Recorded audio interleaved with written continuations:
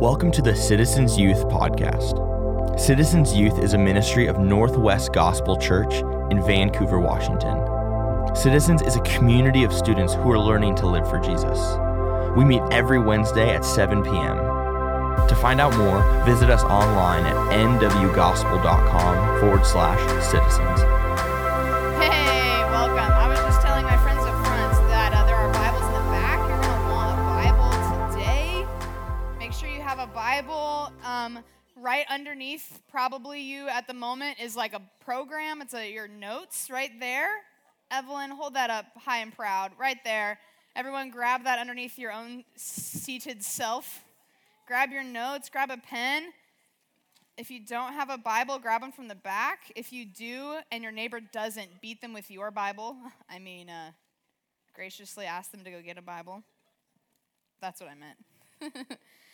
Guys, it's supposed to be summer. What is happening right now? It's true to form. Yes, my note takers. I told them that the rule of the front row is you have to take notes. I'm watching you, 7th graders, 8th graders. Wow, man, life moves so quickly. It's supposed to be summer, but, apropos to the Northwest, it doesn't turn summer until after the 4th of July, which is tomorrow.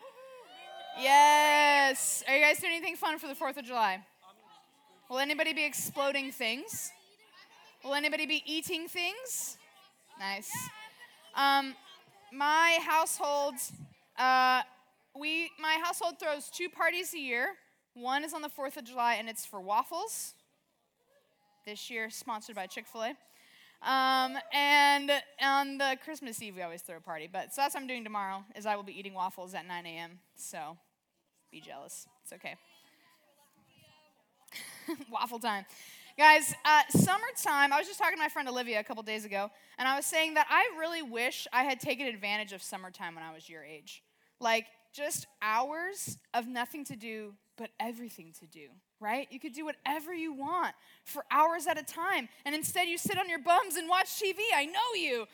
Anyway, so back in my day, when it was summertime, my family grew up with another really good family together, like church families, and we had 3 siblings, 3 kids, and their family had 3 kids. But both of our families worked. So they had a single dad who had the 3 kids, and then both of my parents worked. And so they were just like, well, let's just throw them all in a house together and hope they don't die, okay? So they would throw all my siblings together and their siblings and here's the house, there's food in the fridge, please be alive when we come back. And so there was 2 summers I remember of just all day long, just hanging out with those guys all week. They lived in Camas. Any Camisonians in here? Yeah, I almost said Camasites, but that sounds like parasites, and that sounds like a bad thing. So they lived up on a hill in Camas near the paper mill, so we could walk to Top Burger for some ice cream. Whoop, whoop. Yes, or we'd walk downtown, which is much cooler now than it was when I was a kid. But their house was the best because they had not only, wait for it, a trampoline, and I'm talking about the real trampolines, not the ones with the lame fence around it. What happened to trampolines? They put fences around them, right? No fence. You fly off that trampoline, you're going. You deserve it. And the actual real springs, not the weird elastic stuff. What is happening to trampolines? Yes, no, real, it could kill you or break yourself trampoline, right? And then they also had a swimming pool, it was not a circle, a rectangle with rounded sides. Is that a shape? It's a rectangle with rounded sides. It's the best I can describe it. And sometimes, we would pair the 2 together, jumpity jump, splashy splash, right? I don't recommend that. But one of the games that we would play every summer for hours is the one and only Marco Polo. How many of you ever played Marco Polo? Is this before your time? Yeah, okay.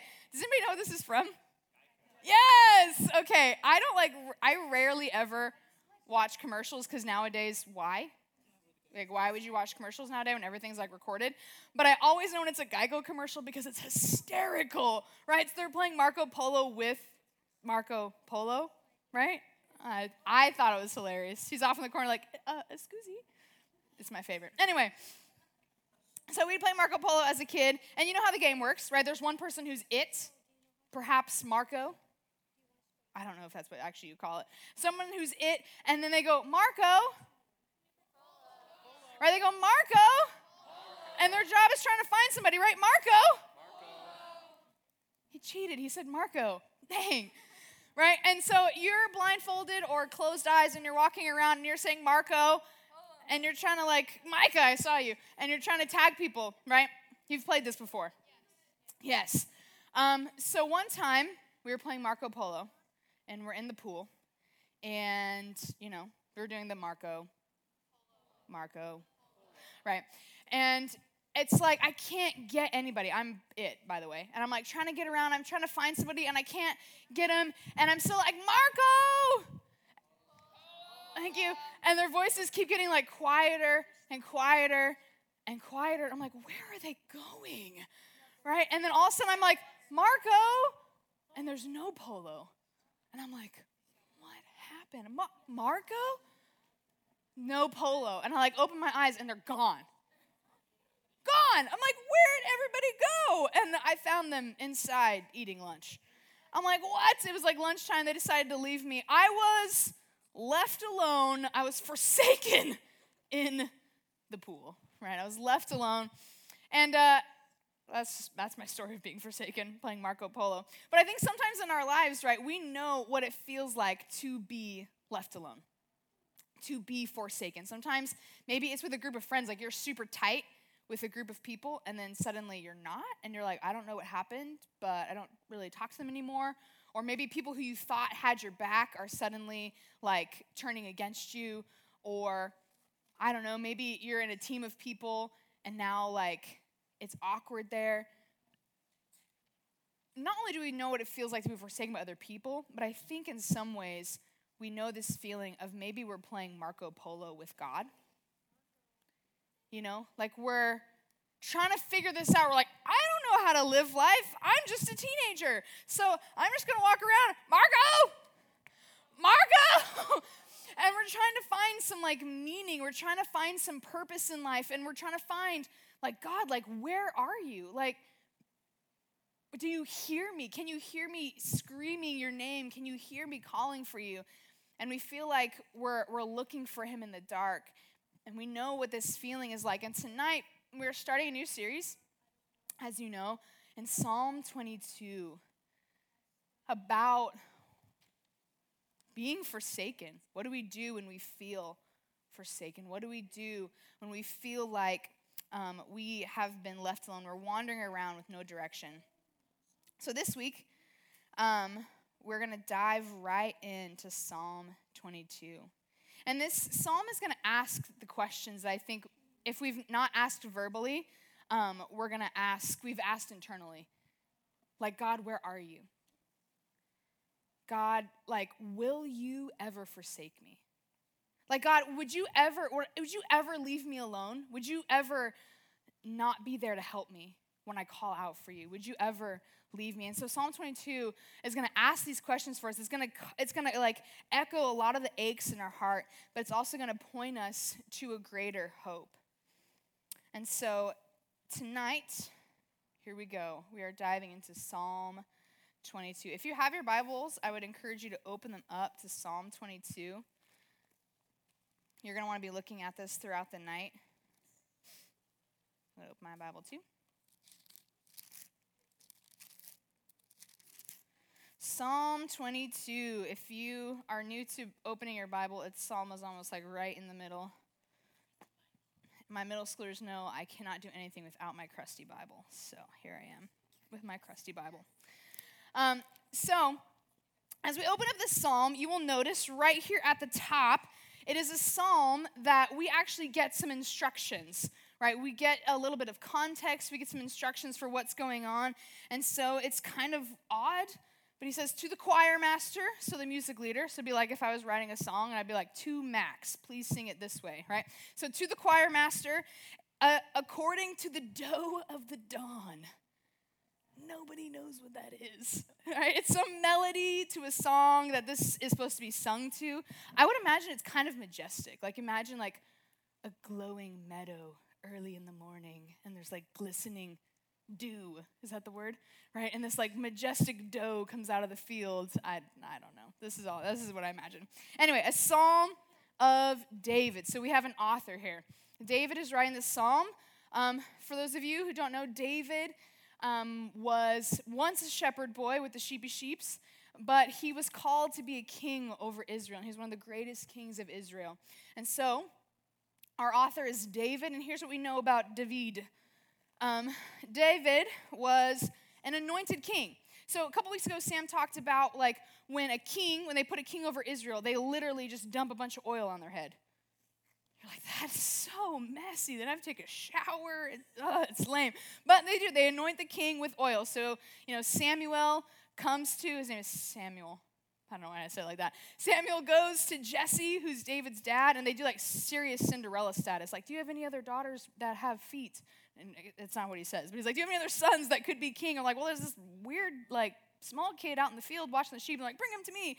And that is who Samuel anoints as king. So we know that David is the anointed king. He is the beloved. Did you know that David's name actually means beloved? Yeah. So the letters in David's name is the same as the beloved. So David is the beloved. He is the beloved one. He's the beloved one of God. And lastly, there we see he is a son of God. David is called a son of God. So this is our author. And these are things you need to know. You need to know who's singing this song. And I need you to remember this. It's going to be a test at the end. I have gummies in my office if you win. I don't know if I should offer that. A lot of middle schoolers just got really excited. Okay, what else do we know about this? My tribes people and middle schoolers, you know what this is, right? We've been studying the Psalms. This is a yes, this is a lament. So what is a lament? How many of you have ever lamented? Have you ever poured out your soul in tears? Yes. Well, when we're talking about a lament in the Psalms, a lament has 3 parts, okay? So it's a cry for help. It's usually this question of like, God, why? And then it goes to a description of what this author is suffering. And the crazy thing about a psalm of lament is it always ends with a praise. It always ends with praise for God. And so this week, we're going to stay in part 1. We're going to be in the cry for help this week. And we're going to move through the next 2 chunks in the weeks to come. So, without further ado, we're going to read the first 11 verses of Psalm 22. And we're going to dive into it. So we're looking at David's appeal, his cry, his questioning of God. And what does he say? He says, my God, why have you forsaken me? Why are you so far from saving me from the words of my groaning? Oh my God, I cry by day, but you do not answer, and by night, but I find no rest. Yet you are holy, enthroned on the praises of Israel, and you, our fathers, trusted. They trusted and you delivered them. To you they cried and were rescued. In you they trusted and they were not put to shame. But I'm a worm, not a man. I'm scorned by mankind. I'm despised by the people. All who see me, they mock me. They make mouths at me and wag their head. I really want to know what that looks like. Like, I have no idea, but it's very mockery. I lost track. They make mouths at me and wag their heads. They say, he trusts in the Lord. Let him deliver him. Let him rescue him, for he delights in him. Yet you are he who took me from the womb. You made me trust you at my mother's breast. On you I was cast from birth, and from my mother's womb you have been my God. Be not far from me, for trouble is near, and there is none to help. Happy psalm today, right? man, what do we do with this text?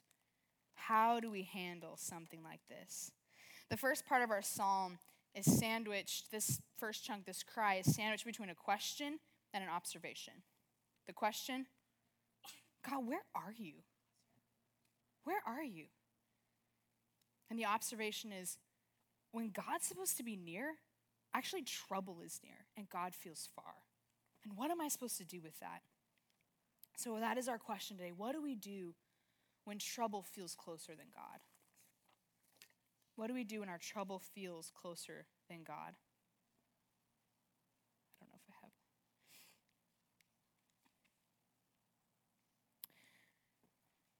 When David he's singing this song, the way he speaks and talks about God is going to inform us on how we answer that question of what do we do when trouble feels near. And David is going to remind us to remember the nearness of God. He's going to call us to remember the nearness of God. And by the end of this, we're not only going to know what we should remember, but we're going to see like real tangible evidence that God actually is faithful to be near to us. And so let's jump back into David's first question. He says, my God, why have you forsaken me?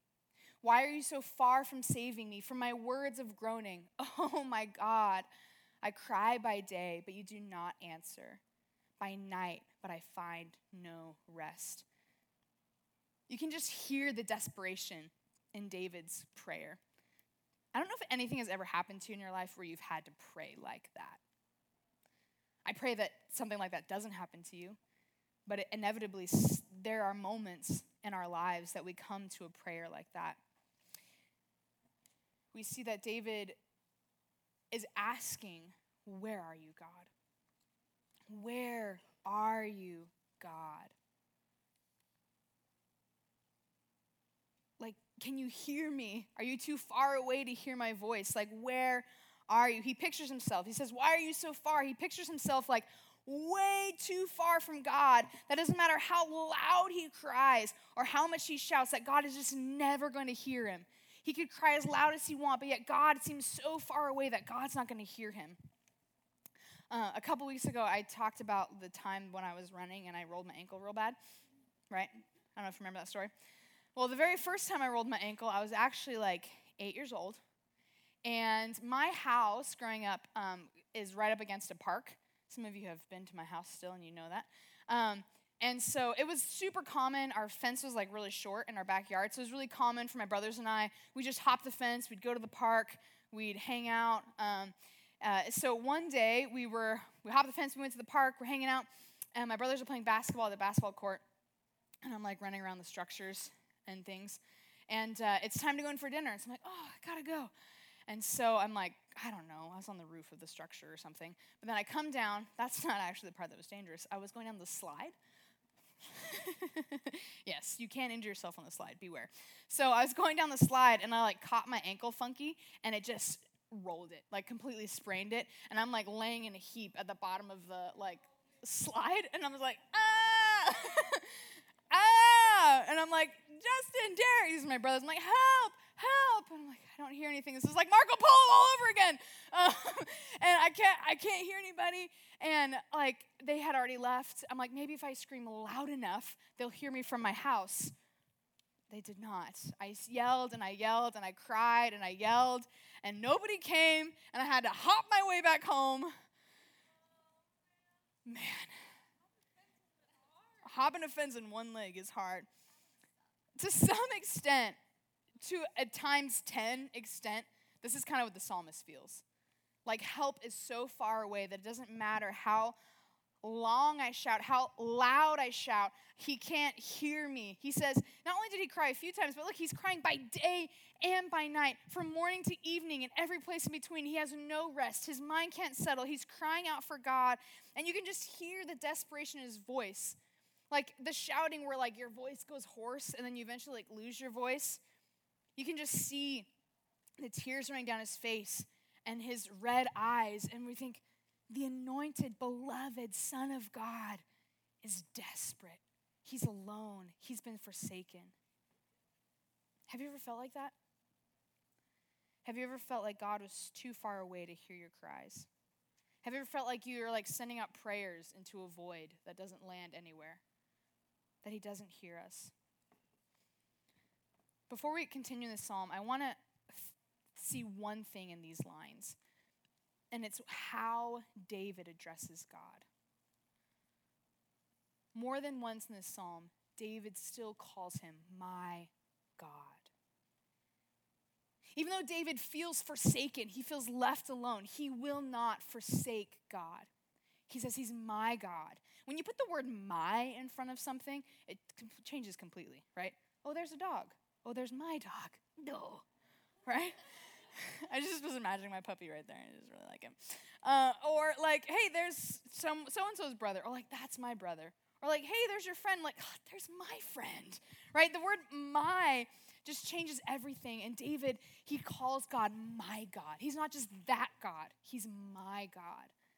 And so, even when David feels isolated, he is reminding himself of the nearness of God. So we remember the nearness of God even when we feel forsaken. But David continues to remind himself of something else. Let's look at this next.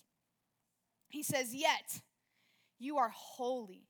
You are enthroned on the praises of Israel, and you, our fathers, trusted. They trusted, and you delivered them. To you they cried and were rescued. And you they trusted, and they were not put to shame. But I am a worm and not a man, scorned by mankind and despised by the people. All who see me mock me. They make mouths at me and wag their heads. He trusts in the Lord. Let him deliver him. Let him rescue him, for he delights in him." And these opening lines here, there's a flip in the middle if you probably saw it. But these opening lines here, David is reminded that he knows that God is near his people. He says, I know that God dwells with his people. I mean, this image that he gives here is like that the praises of Israel, like the blessings that they send up to him, he's like literally sitting in them. He's dwelling in the praises of Israel. And then like their fathers trusted, look at this. He knows that God's people, the people that God is with, equals those who trust in God. He's like, I know this. God, where are you? I know that you're with your people. I know that you're with those who trust in you. And he's reminding himself of all the stories. It says they trusted and you delivered them. They cried to you and they were rescued. They were not put to shame. That phrase, not put to shame, means they were not disappointed. They were not disappointed in trusting in God. God came through for them. And so he remembers the story, like sitting on his mom's knee, and she's like, oh, son, remember Abraham. And sorry, I went Irish. And he thought he couldn't have a son, but God gave him a son. He says, oh, remember the children of Israel when there was famine, but God brought them food and water in the wilderness.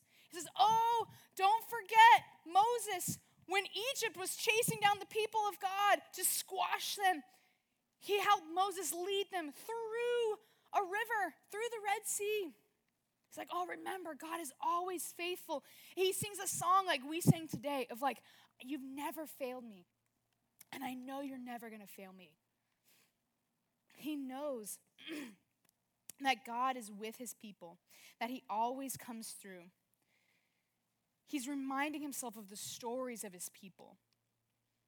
And I kind of like look to us and say, like, where are ways that God has provided for us? Do you write down or remember or recall the ways that God's provided for you and I, for us? There's a reason why we do stories. How many of you have been part of a stories night? Post-camp, welcome back. We will do another stories night. And these are opportunities where we get to rehearse. We get to practice the faithfulness of God. There's a reason why there are people in this room who are older than you. Look around. Yes, there are some gray hairs in here, or someday to be gray, right? There are older people in this room. And here's why. Because they've lived longer than you, which means they've collected way more evidence of like God is faithful. Do you know I know God is faithful? Because he did this. You know, I know God is faithful because he helped me here. And together our stories collect. Like when I hear a story of like one of my sisters that they're like, man, I didn't know what to do. I thought God like didn't care about me. But in this way, he showed me that he loves me. And now I know that. I'm like, yes, I can hold on to that truth. I know that God is faithful. So he's remembering that God is with his people. But then he takes a turn. Look at this. He says, but I am a worm and not a man. How many of you, have you ever said that about yourself? I am a worm. You might, I don't know, use that as the next insult. Don't insult people. You're a worm.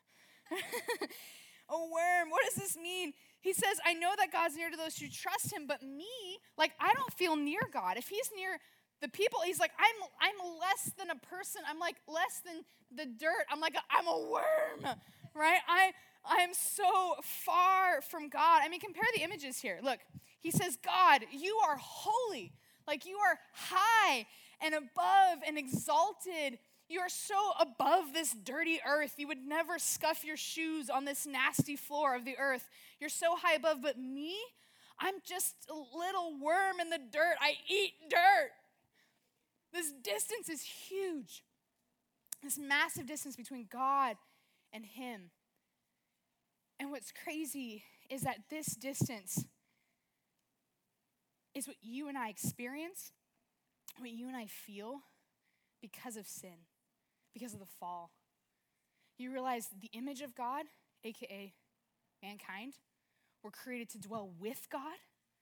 And with sin and brokenness, that distance is as vast as a king to a worm. There's nothing the same there. And David, the beloved Son of God, the anointed one, is saying, man, I'm supposed to be one of God's people, but I'm being treated like a worm. Look, they are mocking me. They're despising me. I'm scorned by mankind. These people who say they trust God are saying you're not part of this. You're not part of the people of God. You're not a part of the people who God is with. More than that, look at this last line here. Remember, what did David's name mean? The beloved. Look at this last line here. This is like the insult of all insults. This is the sting. They go, oh, okay. Yeah, okay, so he trusts in the Lord. Okay, so let God deliver him, right? Oh, yeah, if he trusts in the Lord, God will deliver him. Oh, yeah, let God rescue him if he trusts in the Lord, for he delights in him. They're totally making fun of who David is. David is the beloved, the one that God is delighted in. And another psalm that David wrote as king, he declares this. He says, God brought me into a broad place, a safe place. He rescued me because he delighted in me.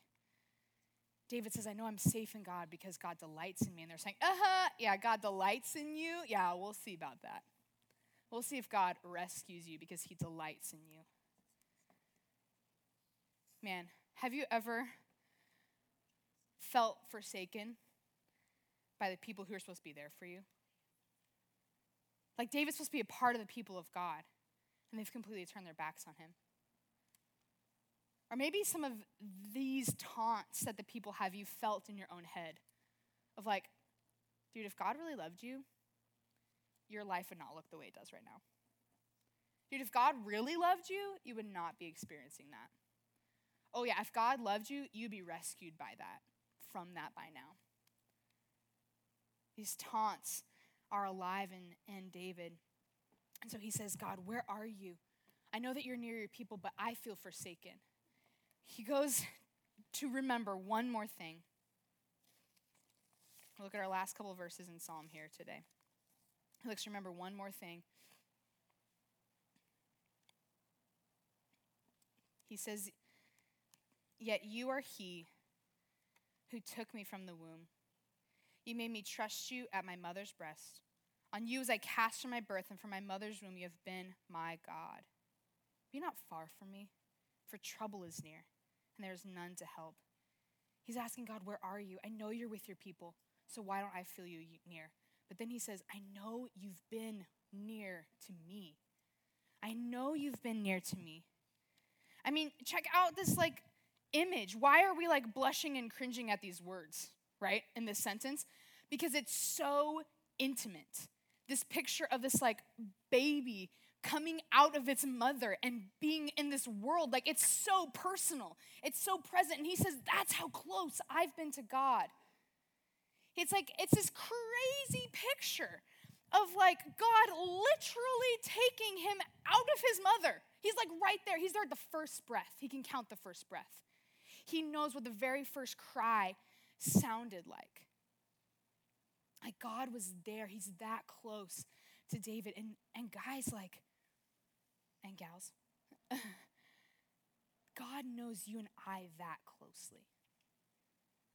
Like before you can even remember that you are a human being, God knows your first breath. He knew your first cry. He loves you like a mother.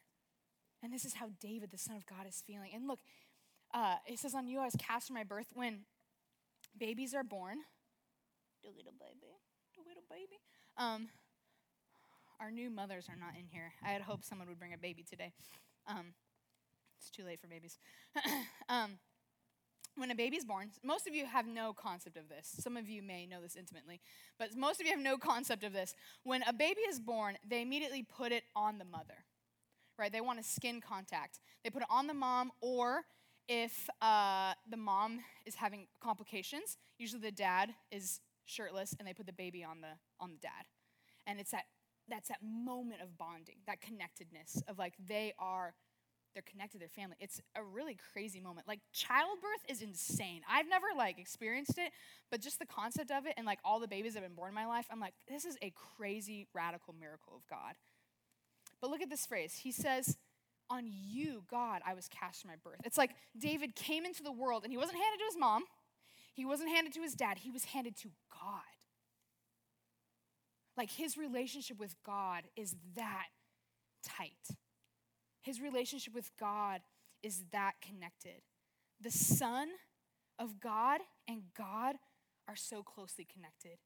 And this image of the baby, like imagine a baby, like they are completely in need. They cannot survive without their mothers. They're dependent on them, and their closeness with that life source is so important. And David says, this is how close I've been to you. He said, from the very beginning, I've trusted you. You made me trust you from the beginning. You've been my God from the beginning. I've been the Son of God from the very beginning. But yet, our last verse here, he still says, be not far from me. He still feels far from God. For trouble is near and there's none to help. Some of you know what it feels like to be close to God. You know, you have an experience at camp or like when you first decide, yes, God, I want to follow you. You know what it feels like to be near. When you like open your Bible and you're like, this is amazing. When you pray and you're like, I feel it in my soul. Or you sing that song and you're like, yes, Lord, right? You know what it feels like to be near God. And then you don't feel near. That's such a hard moment to experience as a Christian. When you've been near God and suddenly you feel far from God and you ask God, where are you? And so here we have David. He's feeling these exact same things. He's saying, God, where are you? I know that you're near to those who trust you. I know that you've been near to me, so where are you now? Why don't I feel you? Why can't I feel your nearness?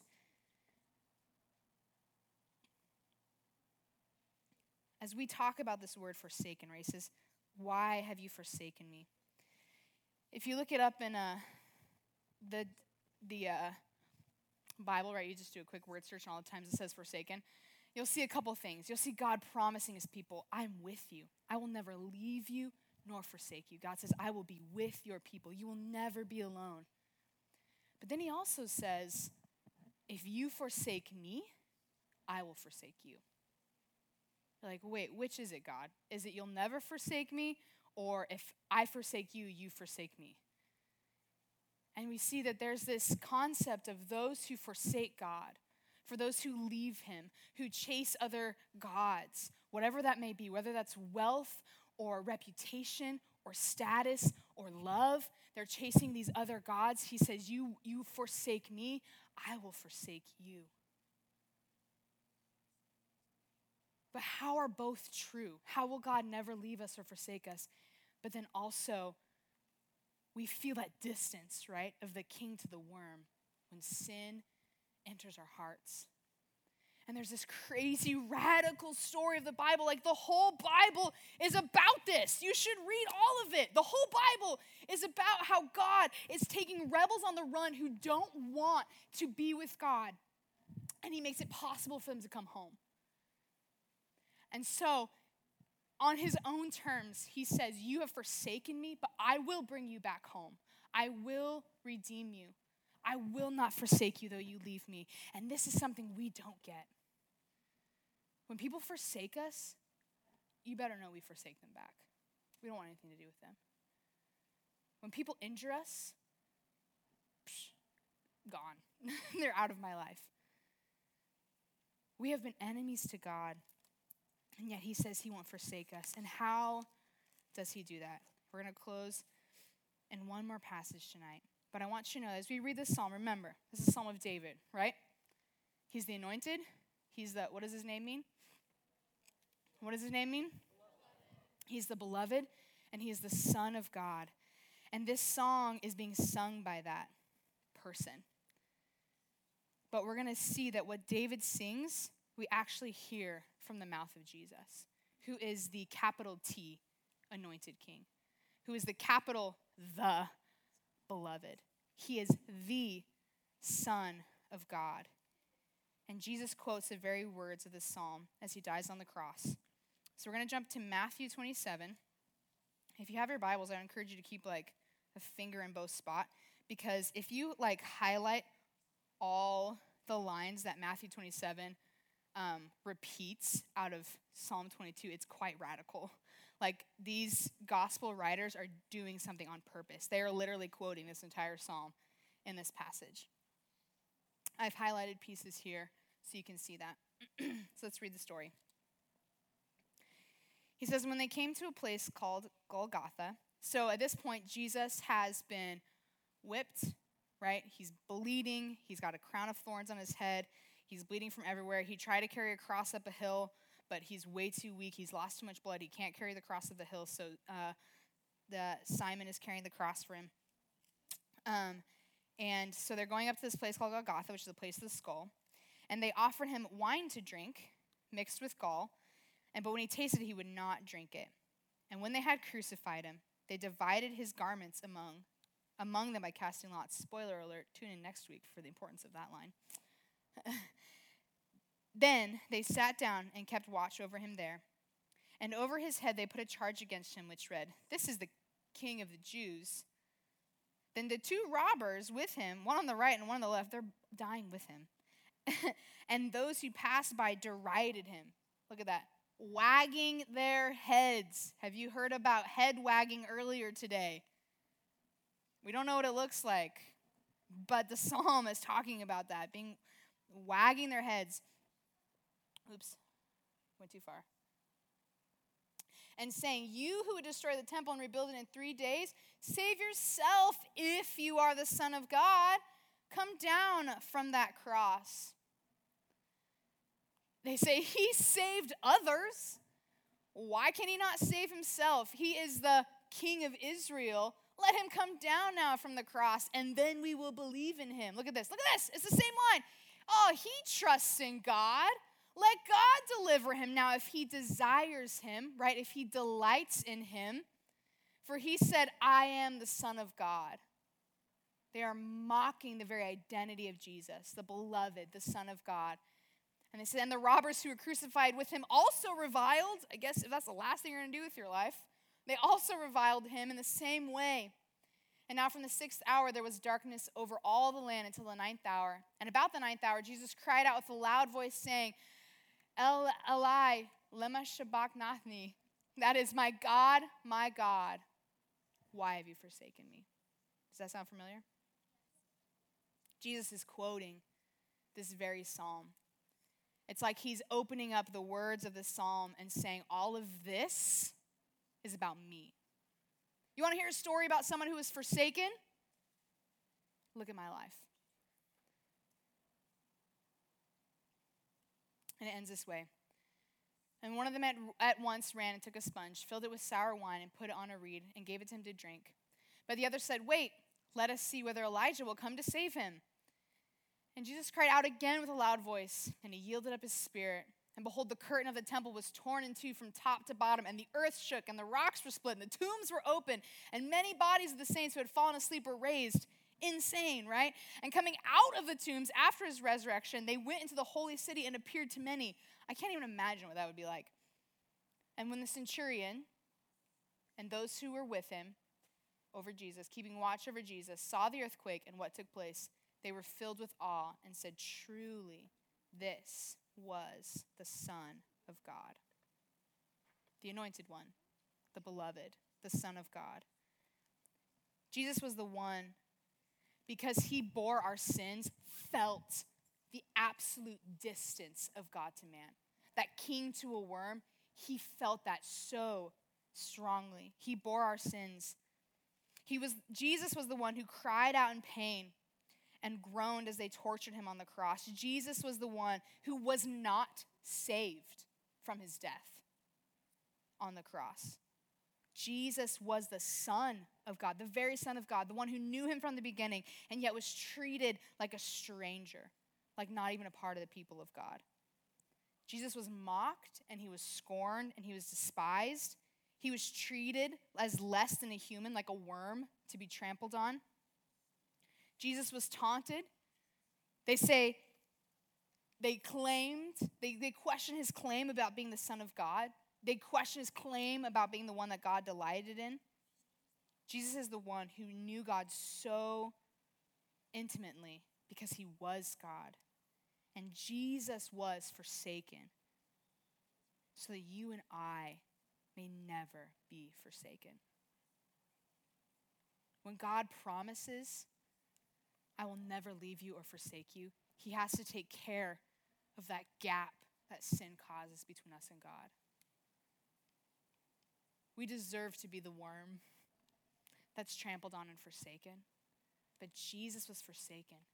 He felt that distance ultimately between us and God so that we might never be forsaken.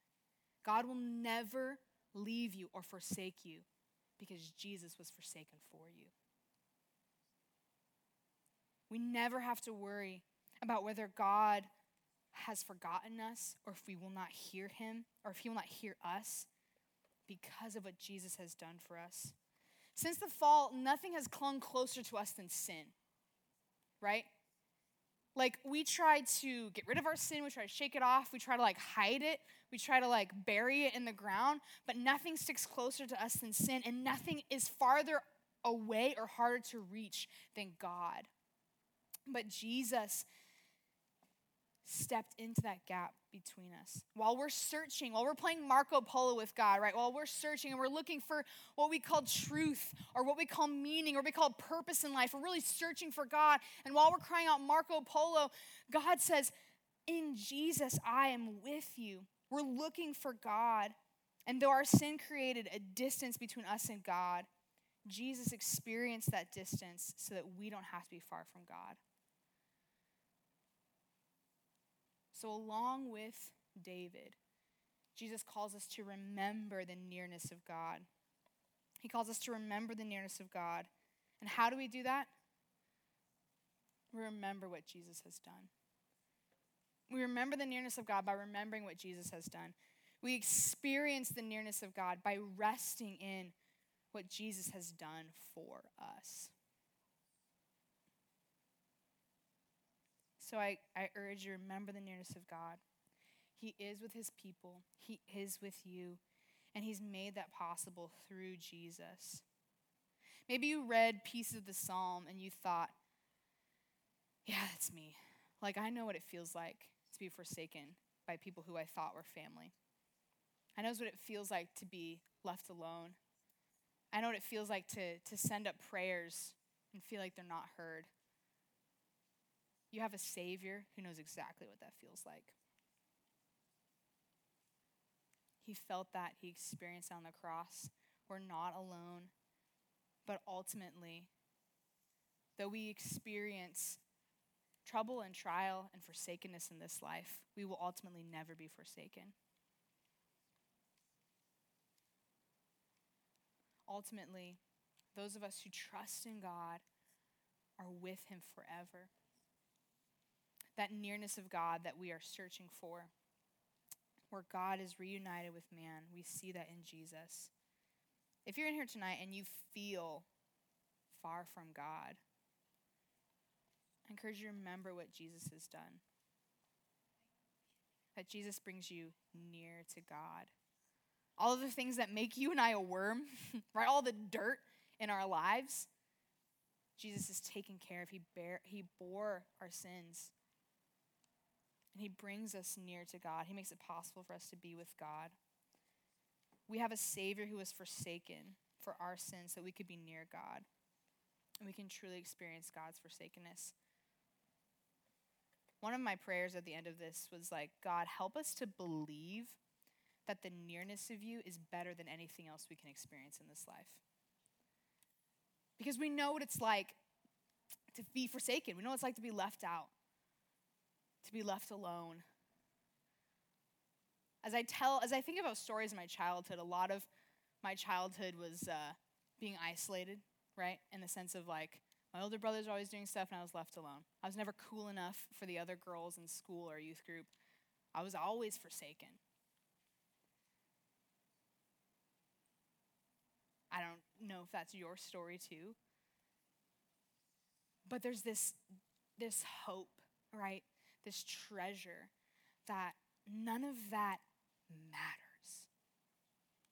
Every time I've tried to chase something to make me feel a part of something, it never satisfies. It never feels good enough. And I keep chasing and I keep chasing and I keep chasing. But when I rest in what Jesus has done, the one who will never forsake me, who is better than anything I can acquire in this life, better than any reputation or better than any accomplishment, better than any station, when I rest in that God will never forsake me, it's enough. It's enough. So if you feel far from God today, remember that he's near to you. Much like how a mom hears the cry of a newborn baby, God hears your cries. You don't have to yell that loud, and he will hear you tonight. So tonight, as we move into response, I'm going to pray for us. But the prayer I would encourage you to pray is, Lord, would you be near me? Lord, would you be near me? God, would you remind me of what Jesus has done to bring me near? Let me pray for us. Lord God, we thank you for not only your word that shows us the truth, God, but we thank you for Jesus. God, we thank you for the forsakenness that he felt for us, that we may never feel that forsaken. God, I thank you that we can trust in your faithful and true promise that you will never leave us, that you made it possible for us to be with you. God, that you would never abandon us, that even when we hated you, even when we were running from you, even when we had wanted nothing to do with you, we didn't care anything about you, Lord, you chased us down. God, you made it possible for us to come home. God, and we thank you for that. We thank you that you will be faithful to bring us near. And so, Lord, I pray for the citizens in this room. God, I pray for those of us who feel far from God, who feel like the psalmist, that they're crying out with no answer, that they're shouting and their voice just goes hoarse, and we wonder, God, are you listening? God, I pray, God, that you would feel near to them, Lord. I pray, God, that you would remind them of what you have done in Jesus, that it doesn't matter where you've been, it doesn't matter what you've done, it doesn't matter even what you're doing right now, that God will still take us back. God, I pray that you would help us to cast these things on you. Lord, help us to confess the ways that we have been creating a gap between us and you. God, help Help us to confess the sin that clings so closely, Lord. And we thank you that Jesus has already taken care of it. We thank you that you bring us near. And so, Lord, we rest in you. We remember that you are near to us. We thank you that Jesus has made it possible. And no matter how we feel tonight, we say, God, thank you for being near. Thank you for knowing me.